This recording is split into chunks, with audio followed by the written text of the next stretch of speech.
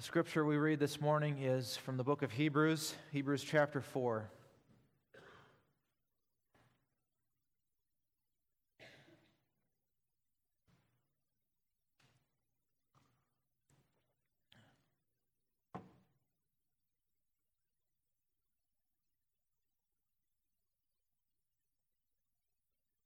Hebrews chapter 4. Let us therefore fear, lest a promise being left us of entering into his rest, any of you should seem to come short of it. For unto us was the gospel preached, as well as unto them. But the word preached did not profit them, not being mixed with faith in them that heard it. By them he is referring to the Israelites in the Old Testament, many of whom were unbelieving, and therefore did not enter into the rest of Canaan. Verse 3, For we which have believed do enter into rest, as he said, As I have sworn in my wrath, if they shall enter into my rest. Although the works were finished from the foundation of the world. For he spake in a certain place of the seventh day on this wise, And God did rest the seventh day from all his works. And in this place again, if they shall enter into my rest. Those are multiple quotes from the Old Testament, including Psalm 95. Verse 6, Seeing therefore it remaineth that some must enter therein, and they to whom it was first preached entered not in because of unbelief. Again he limiteth a certain day, saying in David, Today, after so long a time, as it is said, Today, if ye will hear his voice, harden not your hearts. For if Jesus, and there Jesus refers to Joshua, the son of Nun, in the Old Testament. For if Jesus had given them rest, then would he not afterwards have spoken of another day. There remaineth therefore a rest to the people of God. For he that is entered into his rest, he also hath ceased from his own works, as God did from his.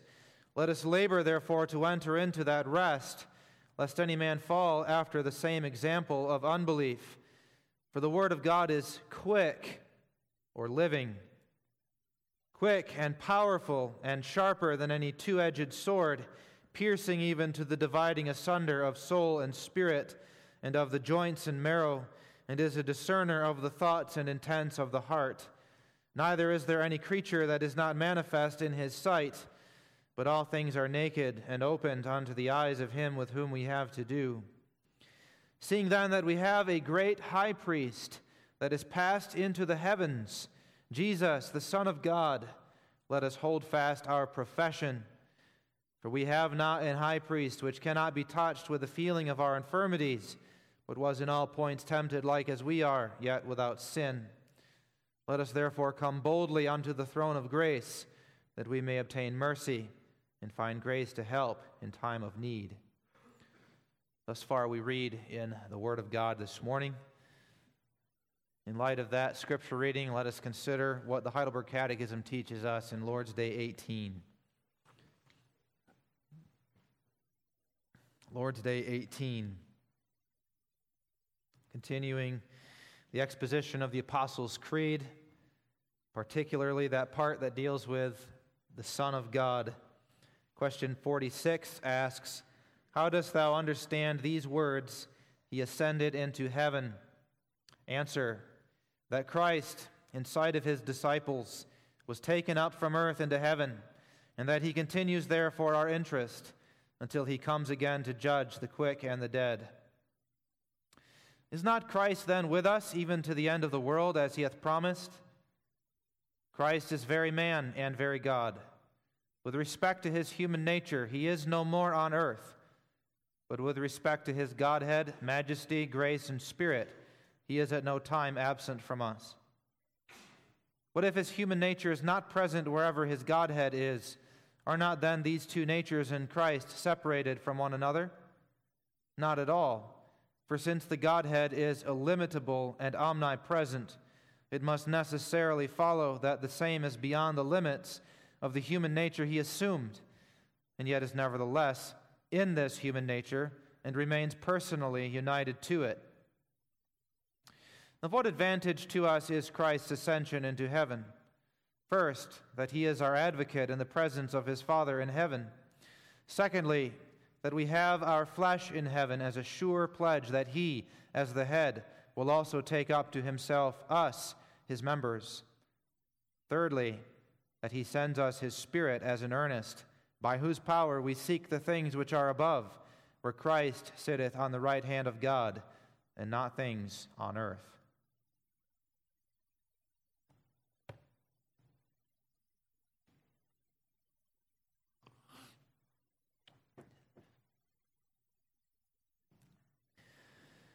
Beloved in our Lord Jesus Christ, there's a reason we speak in the present tense when speaking of believing in Jesus.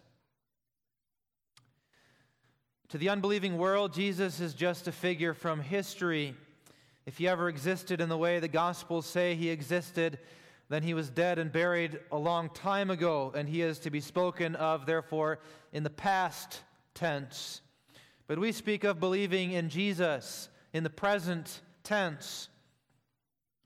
Now, our faith is very much rooted in history and in the past. The Jesus we believe in is a person who did great things long ago, the effects of which we still feel today. But we do not believe in a dead Jesus. We believe in a living Jesus whose eyes are open to all things, as the writer to Hebrews says. So if our faith in Jesus is to be held in the present tense, where is he? Today, where is he? And that brings us up to the last recorded action that Jesus took while he was still on the earth. And that last recorded action of Jesus is that he left the earth before the watching eyes of his disciples. He left the earth and he ascended into heaven to appear before God and before the angels and the glorified saints.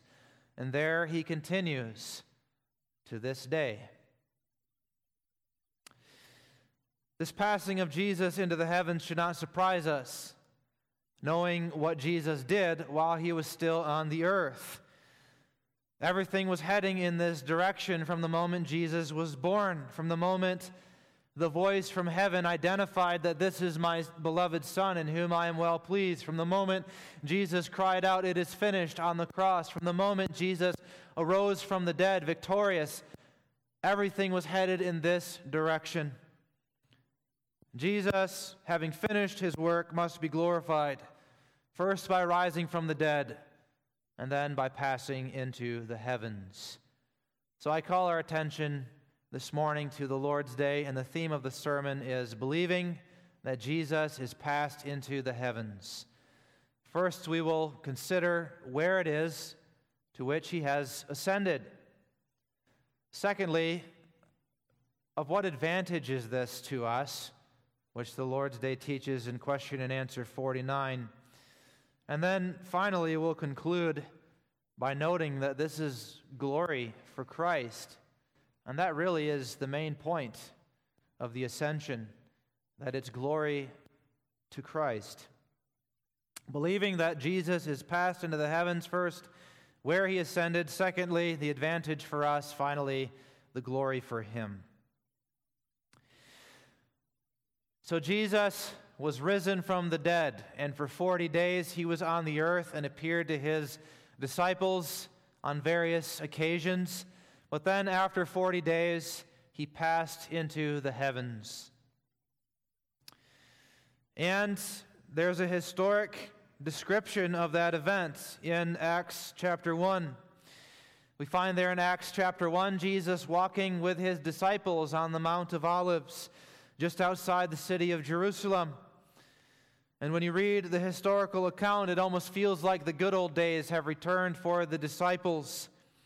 The Master is with them once again, speaking to them of God and of the things of the kingdom of heaven, and they're walking together through those places in Palestine that were familiar to them. But then, as they're walking and talking, Jesus is taken up. Steadily, he rises into the heavens until he disappears behind a cloud.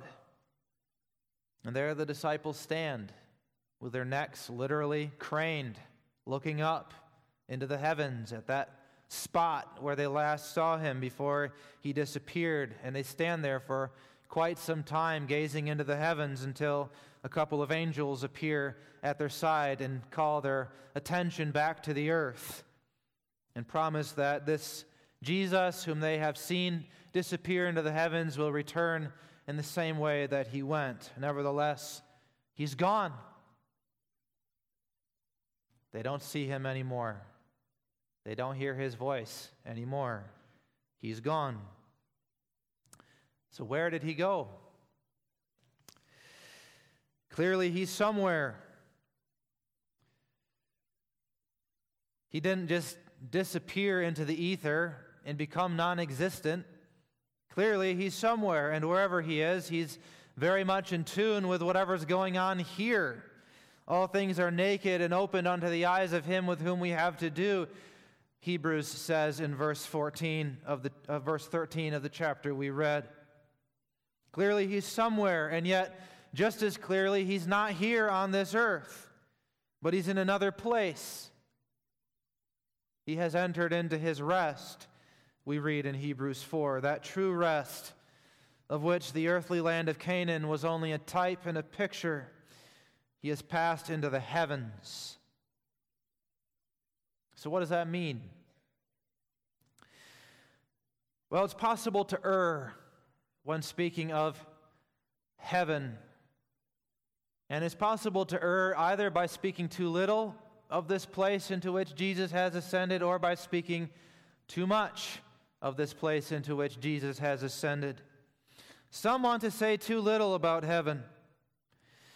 These are Christians, or maybe sometimes Christians only in name, who are really kind of sort of embarrassed about this aspect of the faith.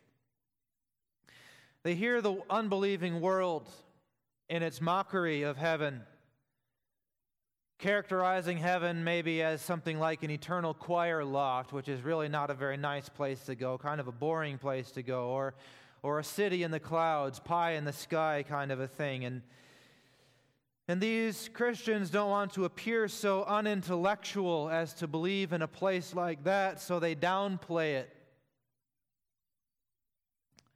And they don't want to talk about heaven so much. Maybe they even join in the poking fun that the unbelieving world does. I once heard a very prominent Christian teacher and leader kind of poke fun at the idea of heaven in a lecture that I attended to at one point. And he did it by comparing the Jesus who ascended bodily, visibly up into heaven to a spaceman riding in a rocket ship into the heavens. And he said, I don't believe in the spaceman Jesus who goes up into the heavens and returns in the clouds. This strain of thinking, of downplaying and minimizing the idea of heaven as a place that believers go to in their souls and into which Jesus ascended, can develop to the point where heaven becomes something that's not really even a place at all. It's little more than a nice idea. It's a nice idea to think that Jesus is up there thinking about us or watching over us. It's a nice idea to think that maybe we'll go to a better place when we leave this life. But what's important is not that there's actually a place called heaven. What's important is the idea of heaven and how that idea influences us and impacts us here while we're in this life. That's really where that thinking develops.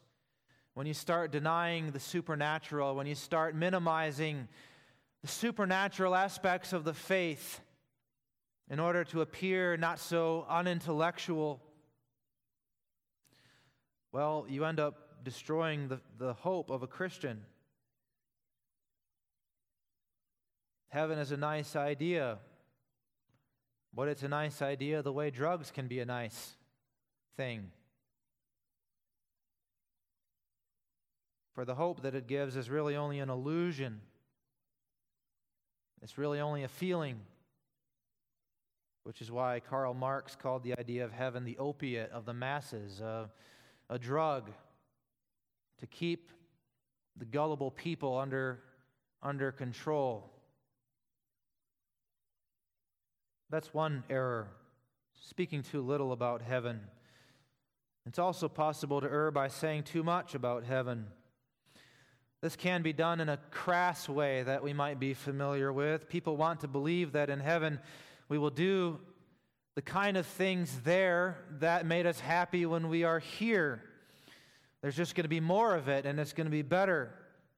So if we love to play golf on earth, then in heaven there's going to be a great golf course, and we're going to play all kinds of golf, and we're always going to get par or birdies or whatever it is. Or if we enjoy a good cigar on earth, then there will be good cigars in heaven, but there's not going to be any throat cancer.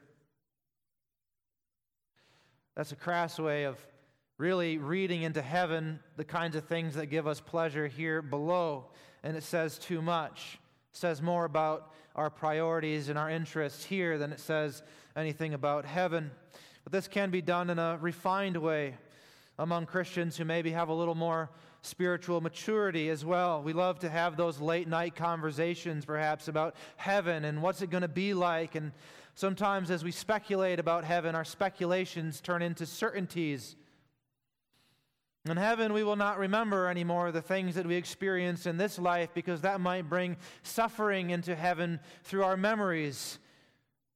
In heaven, we're not going to care about the things that are going on down here below because that would draw our attention to things that really don't concern our life in heaven.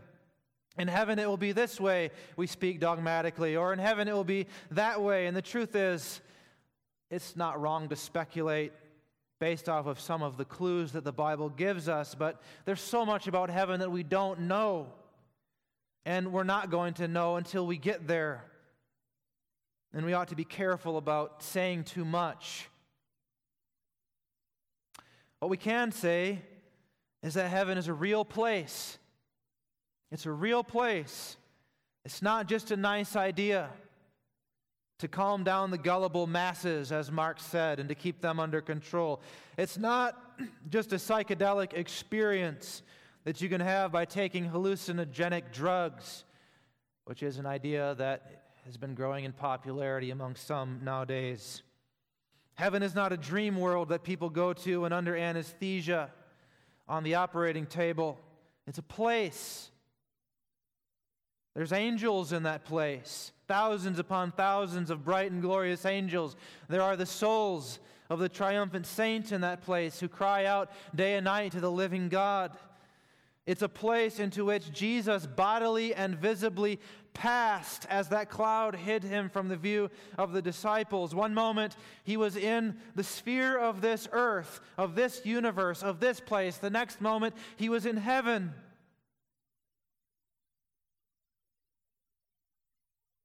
Heaven is a place. If you believe in the Jesus of the Bible, if you believe in the Jesus who rose from the dead, in the Jesus who ascended into heaven, you believe that heaven is a real place. But it's a spiritual place. It's not like any place we've ever been to or experienced down here. It's a place where earthly pleasures like golf and cigars do not have the kind of meaning that they might have here. It's not a place that would entirely make sense to us if we were to go there as we are now in our earthly bodies with our earthly minds and our earthly priorities. It's not a place of this world. It's heaven.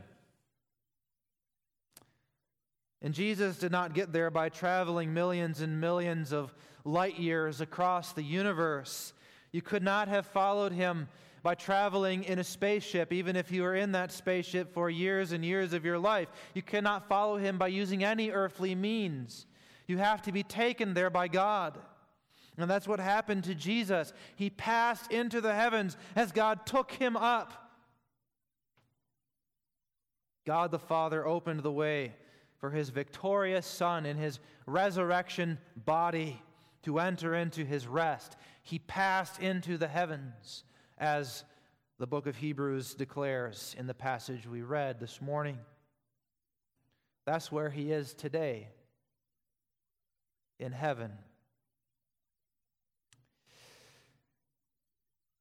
Just as important as it is to be clear about where Jesus ascended, it's important to understand what happened to Jesus himself as he ascended into the heavens.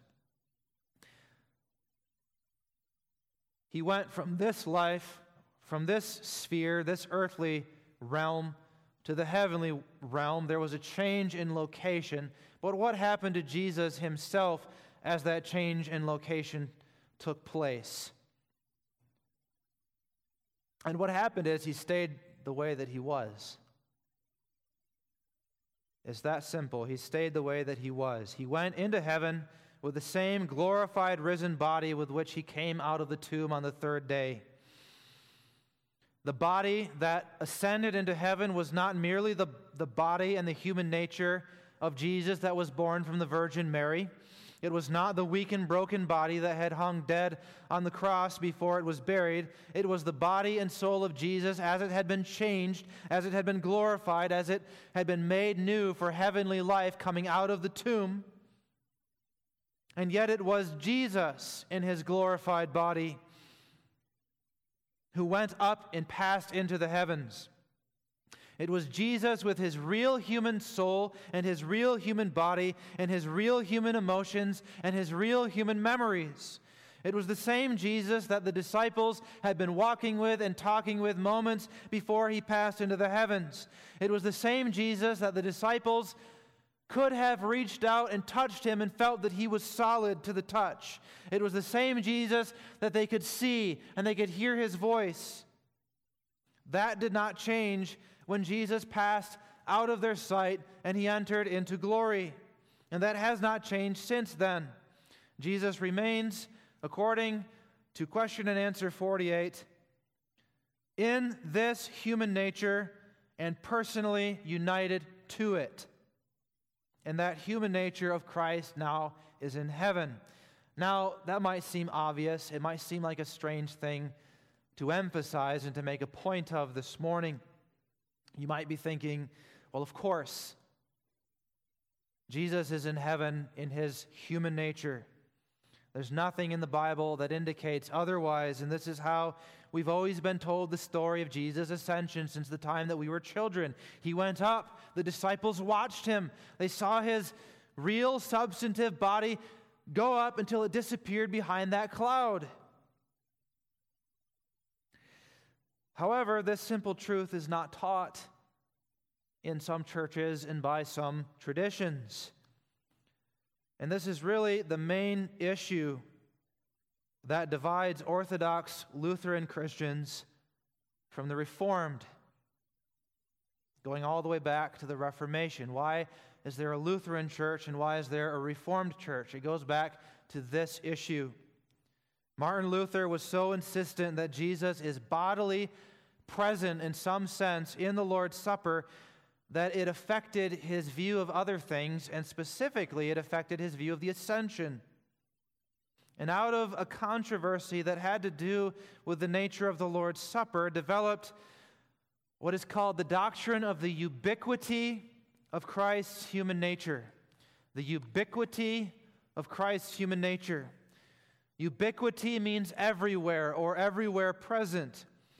And that, according to the Lutheran tradition, is how Jesus can be bodily present in the elements of the Lord's Supper, because he is bodily present everywhere. His human nature, body and soul, is ubiquitous, omnipresent. And in the Lutheran mind, this is what Jesus meant when he said, "Lo, I am with you always, even to the end of the world." He meant there's going to be a change. When he ascended into heaven, there will be a change in his human nature, so that his human nature, which when it was on earth was in one place at one time, walking and talking with the disciples, will now become everywhere present. And Jesus, in his human nature now, not in his divine nature, but in his human nature, body and soul will be everywhere present until the end of the world. In the Reformed Church, we don't believe that. We believe that Jesus has passed into the heavens in his glorified human nature. We believe that this human nature remains human, that is, limited to time and place, not ubiquitous. And we believe that as such, in a limited human nature, Jesus continues in heaven for our interest until he comes again to judge the living and the dead. That's the truth that the Lord's Day is communicating as to where Jesus is ascended and what that ascension means for him.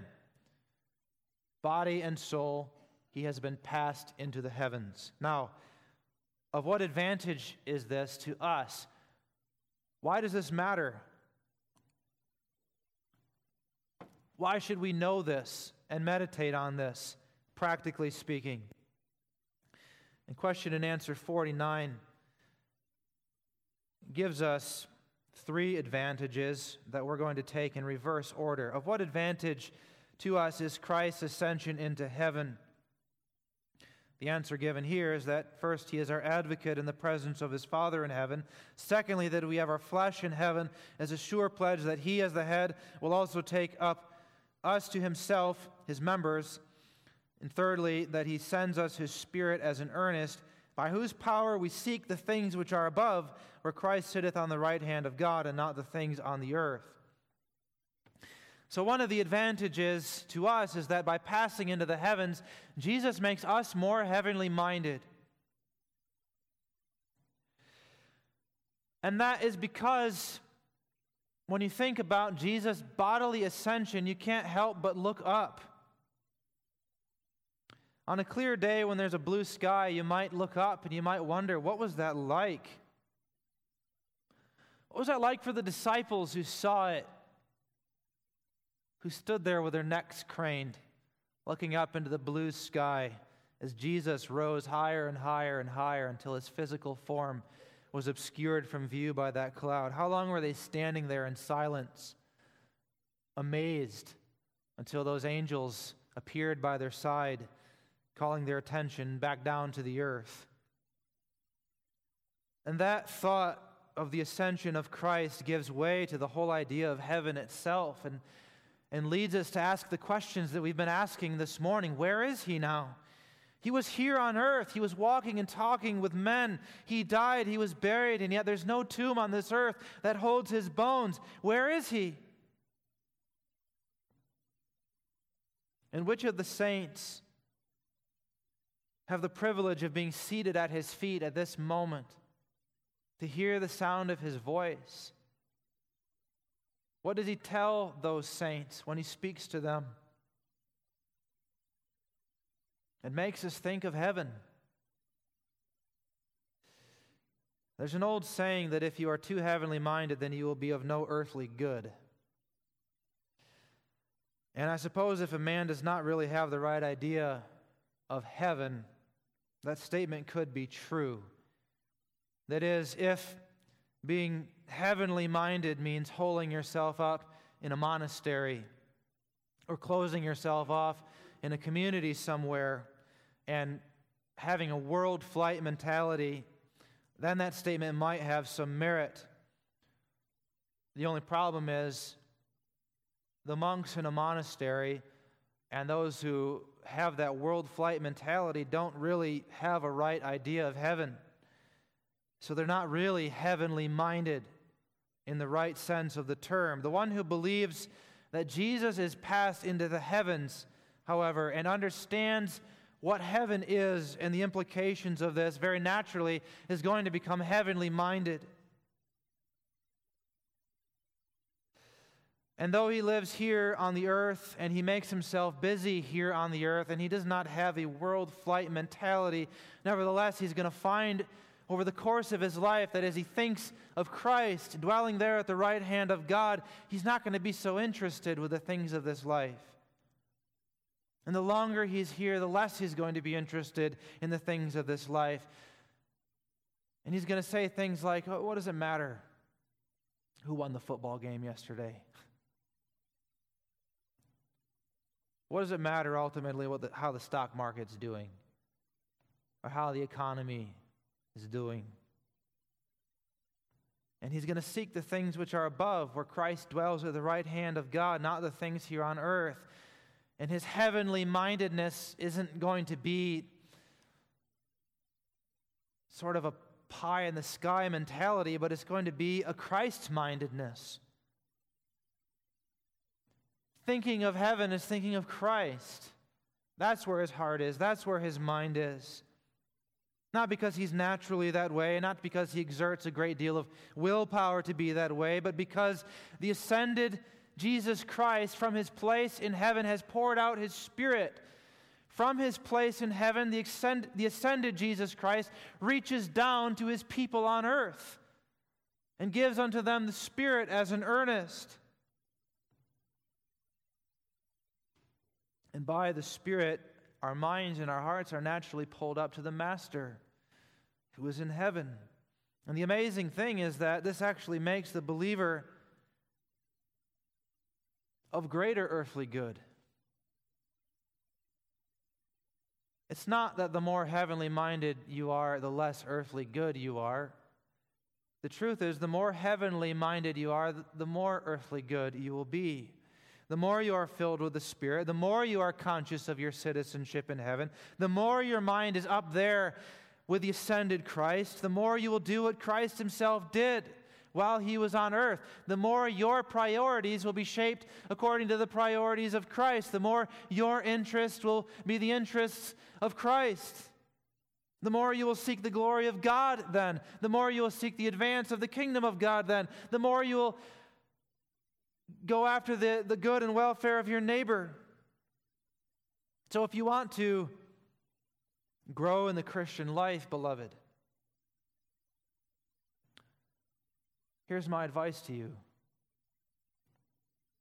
Think deeply and think often about heaven, where Christ dwells at the right hand of God, and seek those things which are above. Another advantage of the ascension is that by passing into the heavens in his human nature, Jesus has made a promise to us. Maybe as we think deeply about heaven, a certain kind of fear begins to creep into our souls. And we ask ourselves, how could I ever go into a place like that? How could I ever go there? And it's not just a fear that comes out of a lack of faith as such, that our sins are forgiven or that our guilt is covered, but it's a fear that simply comes from our understanding of what we are as human beings. We're creatures of the dust. We live our lives down here below, and our lives become wrapped up in the things here below, in our jobs and in our families, in the things that we eat and the things that we drink, and that's all proper. There's nothing wrong with that. We do have to mind our earthly lives here below, but when we consider how earthly our priorities are and how earthly our whole existence is, we might ask ourselves, am I even fit for a place like heaven? Being what I am, a creature of the dust, a creature of the earth, earthy, how could I ever go there? It just doesn't fit. Well, Jesus says in answer to a fear like that, look at me. Look at me. I'm here. And I'm here with a real human body and a real human soul. Glorified, changed, fit for heaven, but nevertheless very much human in body and in soul. The same legs and feet that walked all over Palestine for 3 busy years are there in heaven now. The same face into which Martha looked through her tears after her brother Lazarus died is now there in heaven. The same voice the disciples heard preaching the Sermon on the Mount is now heard today in heaven. He's there. Jesus is in the flesh. And that serves as a pledge or a promise that one day we will go there in our real human soul that will be changed and glorified after the pattern of His real human soul that has been glorified and changed. And then one day, our body will be risen from the dead and fit for heavenly life in a new heavens and a new earth. It's not too good to be true, in other words. It's not a place that's off limits to human beings. It's not merely the abode of angels and spirits. Heaven is a place where human beings can go. There is a human being there today, the ascended Jesus. That's one of the reasons it is important to take a stand against that Lutheran idea of ubiquity that might seem to us like an abstract debate for an ivory tower, but it has real practical implications. A Lutheran cannot really say what the Lord's Day says, that we have our flesh in heaven as a sure pledge, that He as the head will also take up to Himself us, His members. There may be human flesh in heaven of a sort, according to the Lutheran, because His flesh is ubiquitous, but that flesh is not recognizable in any way as our flesh. We're not going to have a human nature that's ubiquitous, and that therefore takes away something important.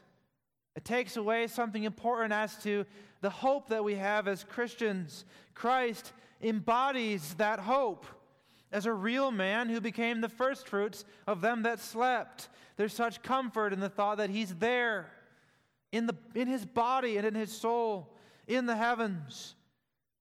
There's comfort in the thought that when our loved ones are dying on their deathbeds, that Jesus is standing there in the flesh, preparing Himself to receive them into glory. When we face the end of our lives ourselves, there's comfort in knowing that we can anticipate seeing a face, a human face, a face that we recognize. That's His pledge and His promise, that where He is, there we will be, in the same way that He is. But finally, the great advantage for us in the ascension is that Jesus has passed into the heavens as our great and merciful high priest. He's there, as the Lord's Day says, as our advocate in the presence of His Father. Now, when we think of that term advocate, we might almost think of that in an adversarial way. And we might think of it this way, that the Father is the great judge who is offended and provoked by our sins, and the Son is there as a defense lawyer who convinces the judge to show us some mercy, or kind of averts his attention away from our sins in order to show us mercy. But that's not the way it is. It's not an adversarial relationship. As our advocate, Jesus is also there as a priest, which means that He is on the side of God first of all. And His purpose in being our advocate is not to defend us in a way that's at odds with the Father, but it is to draw us near to the Father and to reconcile us to the Father in love. But there's tremendous comfort in knowing this truth, that He's there as our advocate, beloved, isn't there? When you do commit a sin, and when you remember that every sin you commit is seriously offensive to God, and that He casts many into hell for doing exactly the things that you and I have done with our hands and with our minds, there's comfort in knowing that we have an advocate, somebody who's going to speak for us and who's going to defend us, and defend us not by convincing the Father to forget about our sins or to minimize them or to show us mercy in spite of our sins, but by pointing to Himself and by pointing to the wounds, the real wounds in His real human flesh, the scars that are still there in His hands and in His feet, and the gash that is still there in His side from the spear. For remember that He passed into the heavens as a lamb that was slain. But this is more than just a legal defense. He's not only there as our advocate, and He's not only there as a sacrifice or as a priest, though He's certainly all of those things, but He's there also as one who knows us. He's there as one who has walked the same green earth that we walk upon. He's there as one who has suffered the same things that we suffer, and He sympathizes with us, the writer to the Hebrews says. He's our great and merciful high priest.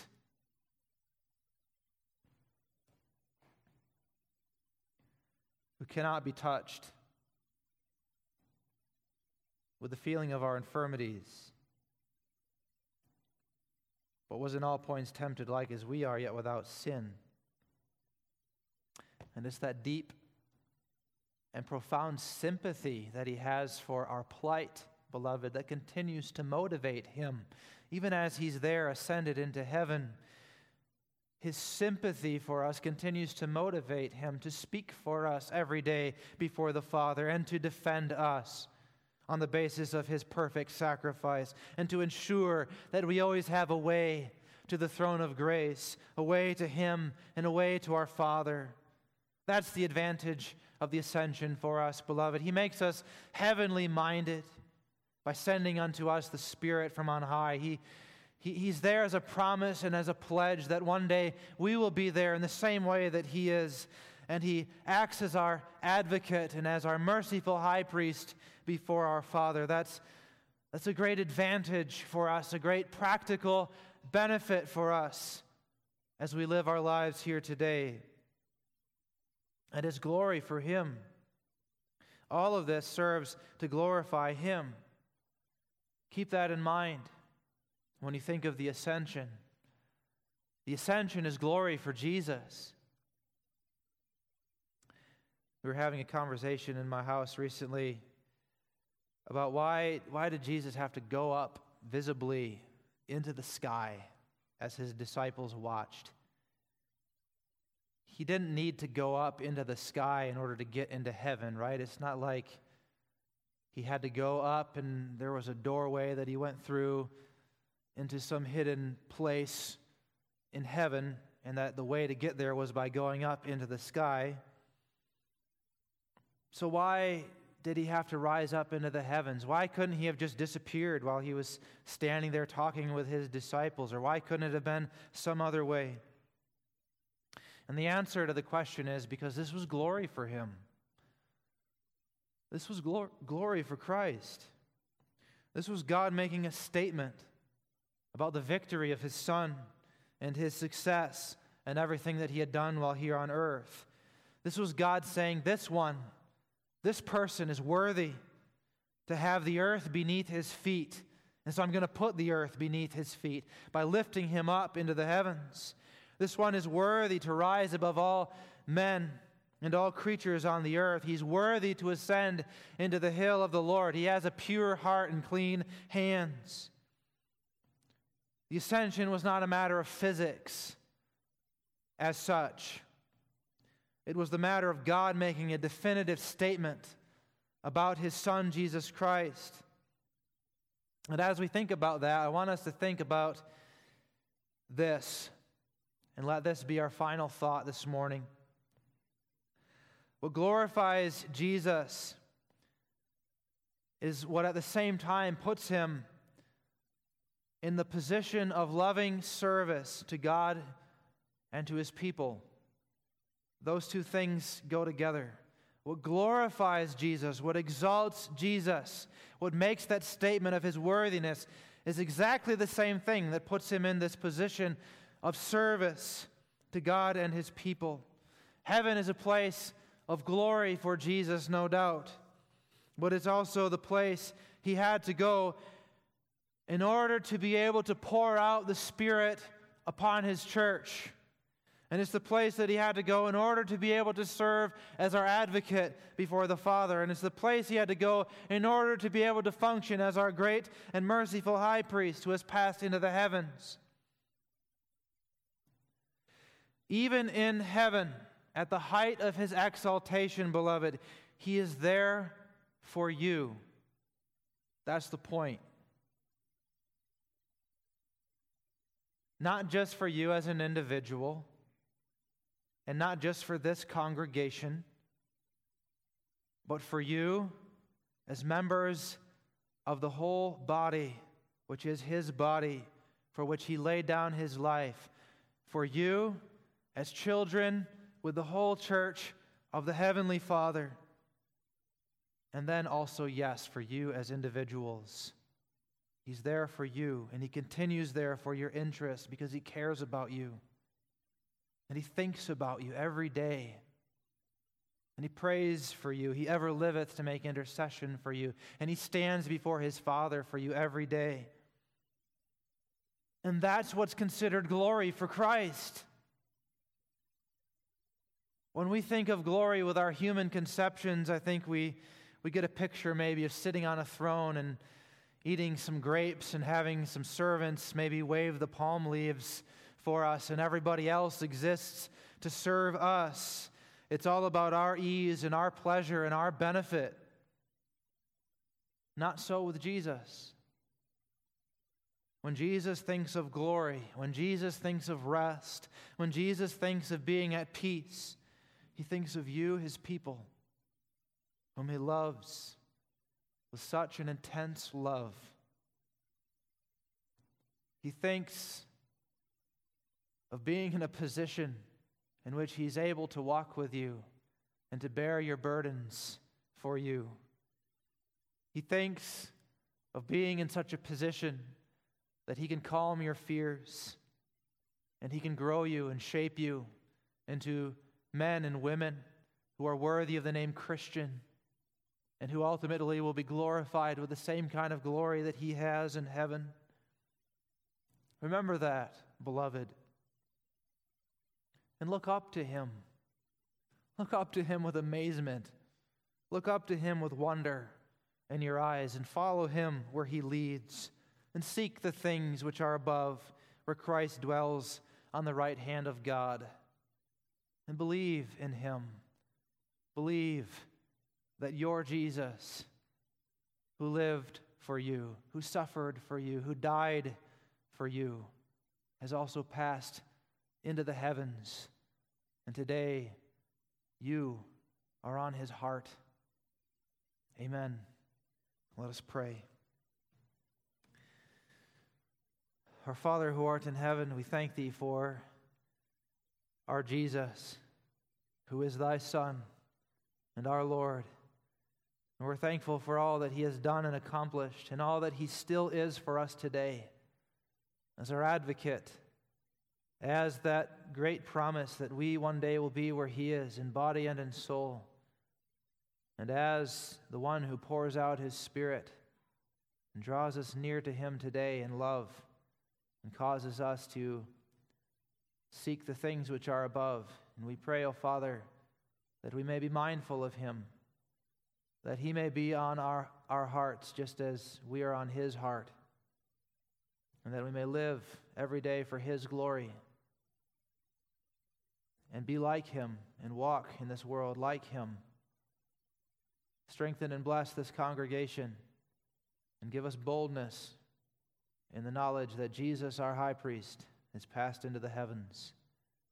Hear us for Jesus' sake. Amen.